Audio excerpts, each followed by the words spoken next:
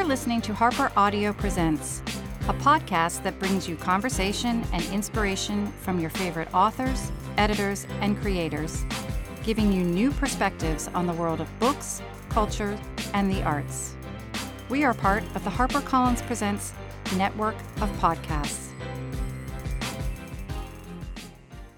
I'm Anna Maria Alessi, and I'm here today with Meg Cabot. Welcome, Meg.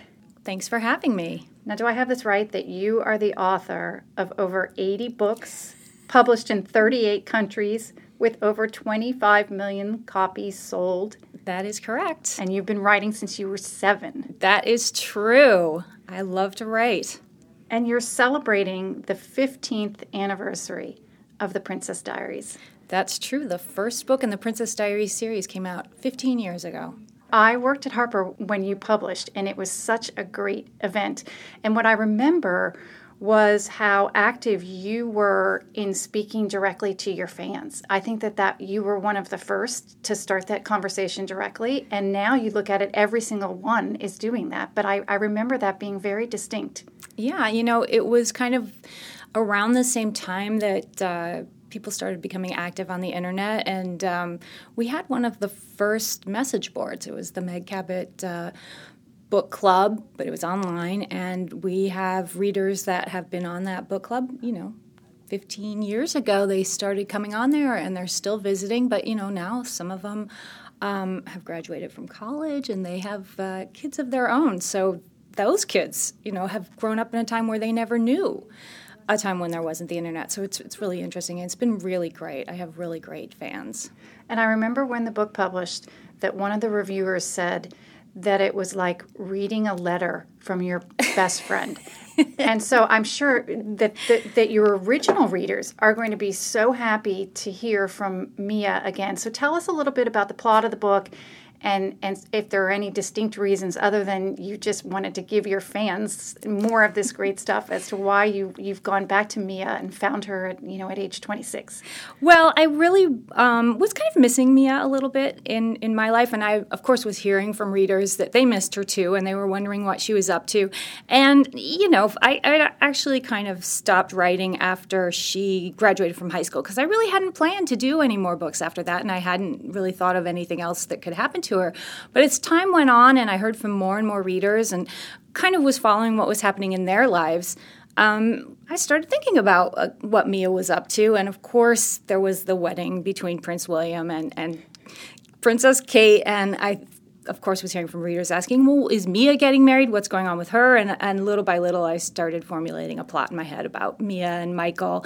And so that is what this new book is about. It's called Royal Wedding. And, of course, I don't want to give anything away, but there may be a wedding in it. And it is about Mia's zany adventures, planning her wedding. And, of course, she gets engaged, and it goes from there. She has this grandmother who's very interfering, so she may not actually be getting the wedding that she wants, but I think readers are really going to enjoy it. And, things may not go as smoothly as things do, especially considering it's Mia. But since so many of my readers are actually getting married themselves, some have been married, I think they're really going to enjoy reading this one. I know that I did. It was thanks. Really fun. Yeah, thank you.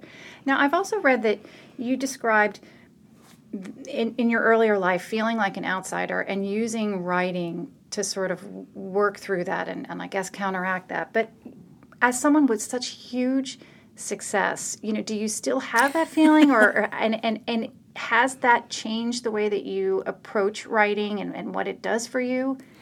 Yeah, I definitely still feel like an outsider. In fact, one of the funny things about the book, when it starts out, Mia is herself still feeling like an outsider, and she's actually prescribed journaling by her doctor as a way to not feel so anxious about things, and that's something that actually happened to me. I was prescribed journaling, which made me kind of angry because I'm like, I'm a writer, I write all the time, so you're saying that I need to journal in addition to doing my writing, and the answer was yes. And so I actually journal in addition to writing, and it's something that really helps, and I found that I hear that a lot from my readers as well, that writing things down really helps you work through your problems, even if it's, you're a writer in real life as well. You need to talk about your problems, not necessarily through fictional characters. You need to talk about them yourself, and even if you're just writing them, it really helps, and I think that the fact is, I actually didn't have a wedding. I eloped. Oh, wow. So I had to do a lot of research for this book. Although I've been to a few weddings, I never actually planned one myself. My husband and I took off to Italy and just got married on our own with no family members or anyone around. So this book was a real challenge in that way for me, although it was actually super fun because a lot of my research involved watching those wedding shows on TV. Although actually I did do a lot of research online and reading all those wedding books as well. So there was something about it that was super fun. Planning Mia's wedding, I kind of got to plan my own in a way, although I'm not sure I'd want mine to go the way Mia's went. Yeah, so maybe you'll renew your vows. Well, I actually, during my research, I read a statistic that people who have renewals often get divorced afterwards. So what you have to do is have an anniversary party. Invite all your friends. Like I'm approaching my 25th wedding anniversary, so I think what we're going to do is have a big party, not necessarily renew our vows, but I definitely want to get one of those amazing dresses. Yeah. Yeah, definitely. You should. So you journal, you write a vast number of words for publication, but I've read that you write while you're on vacation and that you just love you never stop. Well, no, I do. I've actually, since I started journaling, I feel a lot better about the writing thing. So I've actually been taking some time off. I took a sabbatical last year. You did? Yeah, it was great. I did a lot of reading and I started drawing. So I actually went to college. I was an art major. So I started drawing. So I started actually writing books that I'm illustrating too. So that's very relaxing. I think it's important that you have a lot of downtime. I watch a lot of TV too, so I have to admit. I go to the movies a lot.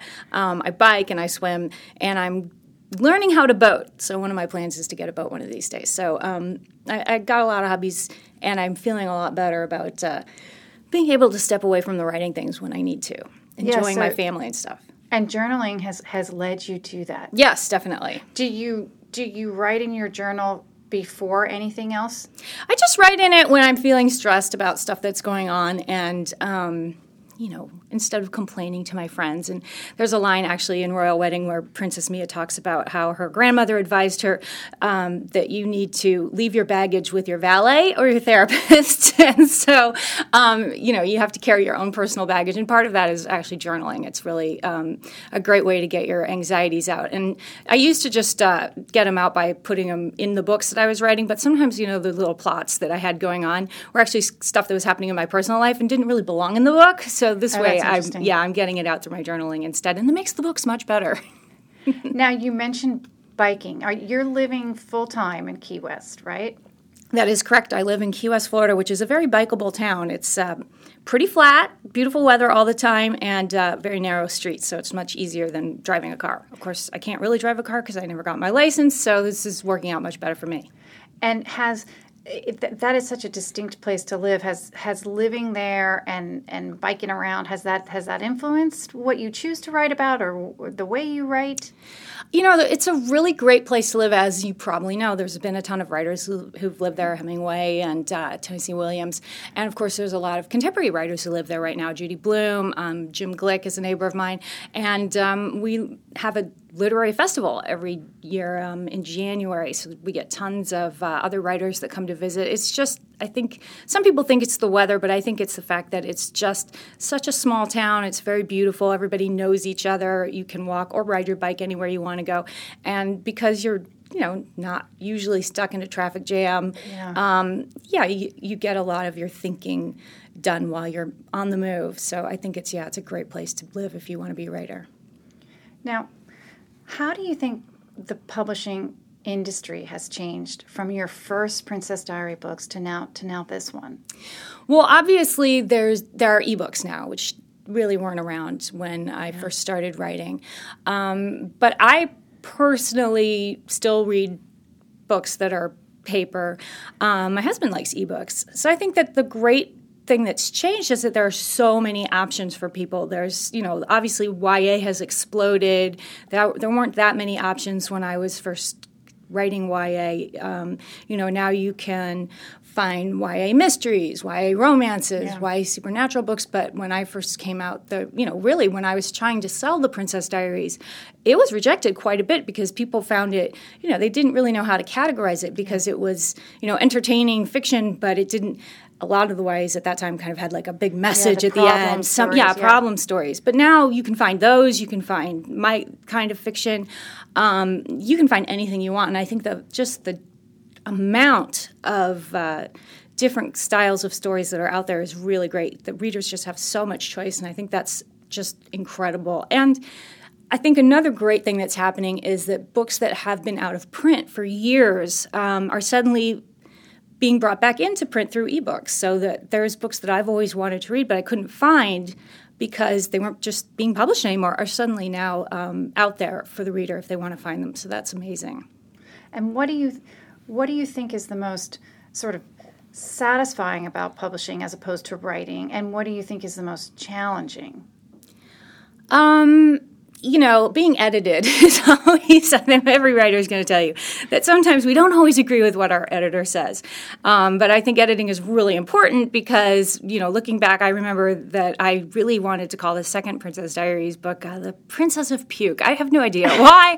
I thought that was such a great title. Looking back, that was a terrible title. So I think it's very important that books get edited and you listen to your editor. Sometimes people talk to me and they're like, oh, that must be terrible when you get edited. And I think, yeah, in some ways, there are things I disagree with, but looking back, I'm like, oh my God, thank God I took that editor's advice. The best part of writing is just, I love it.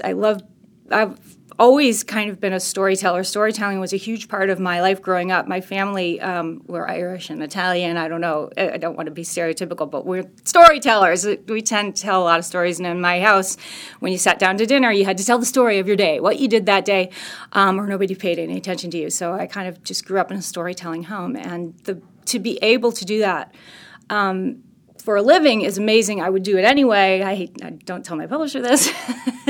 But it's the best, and I feel like I'm just living a dream. I feel so incredibly lucky that people enjoy reading my stories, and this is what I get to do for my job. But yeah, I would still do it. That's interesting. And I've also read that your advice to those that want a career, sort of different from those that want to publish a book, but those that want a career, is to love it and to be patient. Yeah. And to sort of do it for, like you just said, yourself. Do it even if you think you might not get money for it. Yeah, I think it's really important that people expect, and my parents had this advice from me because, we lived in an academic town, so we knew a lot of people who were writers, but they all had a second job. I think it's important that you know that you're not necessarily going to make a huge ton of money being a writer, at least right away. So it's important that you are trained in something else that you can do so that you can support yourself while you're trying to get published. Because it did take me many years before I was able to make enough money to support myself just from my writing alone. There were days I had a day job for a long time, and there were days that I just remember sitting at my desk at my day job kind of sneakily working on my book when my boss wasn't looking. And so I think that that's something that some people think, you write your book and you put it in the mail, and then 2 weeks later you get a giant check, and it really very rarely works out that way. So I think people need to be aware of that, because I think sometimes, I'm not blaming the media, but sometimes you get that impression, and it really doesn't work that way. It's a job that you have to work a lot in your spare time, hoping that it's going to work out. And for some people, it never does. But you've got to, it's something that you love, and if you can't let it go because you love it that much, that usually means that you're a writer. And then I'm sorry. I'm sorry for you. But if you love it, you don't care because you're going to keep trying it. My husband said something really funny when I was really, really struggling to get published, and I just kept getting rejected. I was like, I think I'm going to quit. I'm just going to write for myself and not send stuff out anymore. And he was like, look, I love golf, but I'm a terrible golfer. But I'm going to keep doing it. I don't care if people tell me I'm bad. If you love something, keep doing it. Don't give up. And I realized he was right. So that's why I never gave up, and I kept sending stuff out. And, a few weeks later, I got that letter in the mail saying somebody loved my stuff and they wanted to publish it. So I think that's something important to remember. You'd be surprised how many writers reference golf. I'm not kidding. I think it's a sport that you play by yourself. Yeah. You're very independent out there. It's a kind of a craft. And it's something that you learn as you go. And I also think it's something that's very hard to teach, much like writing. Yeah, that you just have to keep, like you say, practice. And if you don't enjoy it, you're why would never you going to keep stay doing on the it? golf Exactly. course. So I think it's a very apt comparison, but it's very interesting to me how many times that has come up. That's so funny. Yeah. But it's so true. All right, now I want to ask you a few questions as a reader, because I ask all the writers questions around their reading life. What was the last book that you had a conversation about, and what was the conversation about? Well, I am obsessed with mysteries. I love reading mystery novels, and it's something that I would love to write the perfect mystery novel. I think that mysteries are great because they're basically about kind of a broken trust with society. So, the worst thing that can happen is for somebody to die.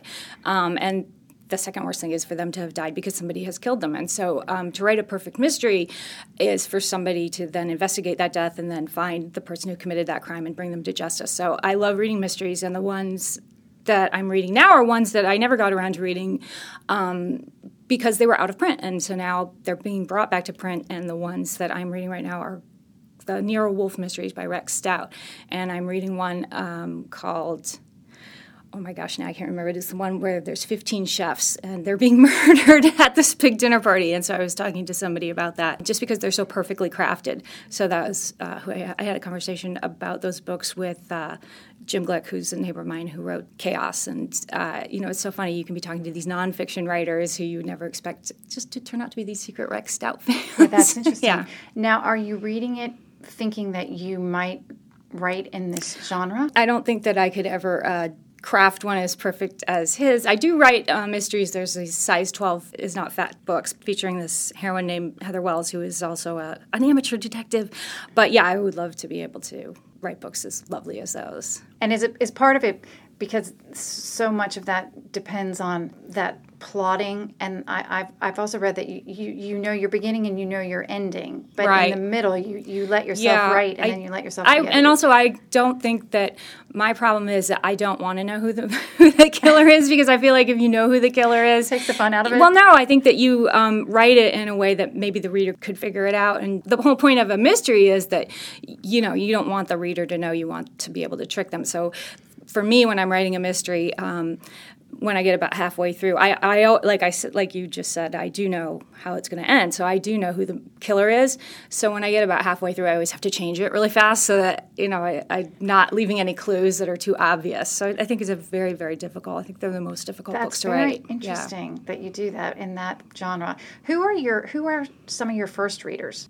When I was a kid, I loved, the standards. I really liked, I hate to say it, but I really liked Charlotte Bronte and Jane Austen. But I liked mysteries even when I was a kid. I really liked science fiction. I liked Isaac Asimov and Robert Heinlein and all of those kind of classics, because those were also kind of what was laying around my house, because my parents were big readers. But to this day, I still like Robert B. Parker, who wrote the Spencer novels, and I have just started reading John D. MacDonald, the Travis McGee books. Those are great.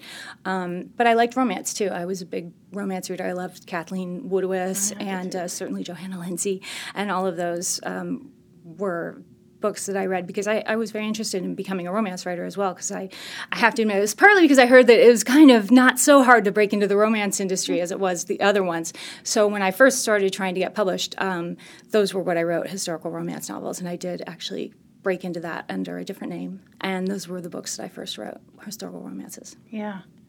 Now, if you had to press a book on a 13-year-old boy. 13-year-old boy. I tried to get my little brothers to read A Wrinkle in Time. Neither of them were interested. Yeah. So I do think that Robert B. Parker's Spencer books, if he's a kind of more sophisticated reader, are fun. There's one called Early Autumn, which is actually about Robert B. Parker trying to help a 13-year-old boy break away from his kind of abusive parents. And if you knew you were going to be banished to a desert island and you could take 3 books? Well, my favorite book is called Cold Comfort Farm by Stella Gibson. That's one of my favorite books. I love Travis McGee is the new thing that I'm into, so I would probably take one of the Travis McGee mysteries. And I would probably take a journal. Yeah, interesting. And a pen. And a pen. Yeah, so Because that's been so influential. You write some little SOS notes if there are some bottles laying around. That's a good idea. All right, well, thank you so very much for spending time with us. It's been fantastic. Thank you. Thanks for having me. Thank you for listening. This episode was edited by Kat Theck with production help from Jennifer Monroe. The books featured in this episode are available for purchase wherever books are sold. Please be sure to subscribe to Harper Audio Presents, and you can send us a question or comment via our Facebook page. We hope you'll join us next time as we hear more from the leading figures across books, culture, and the arts, all brought to you by Harper Audio Presents.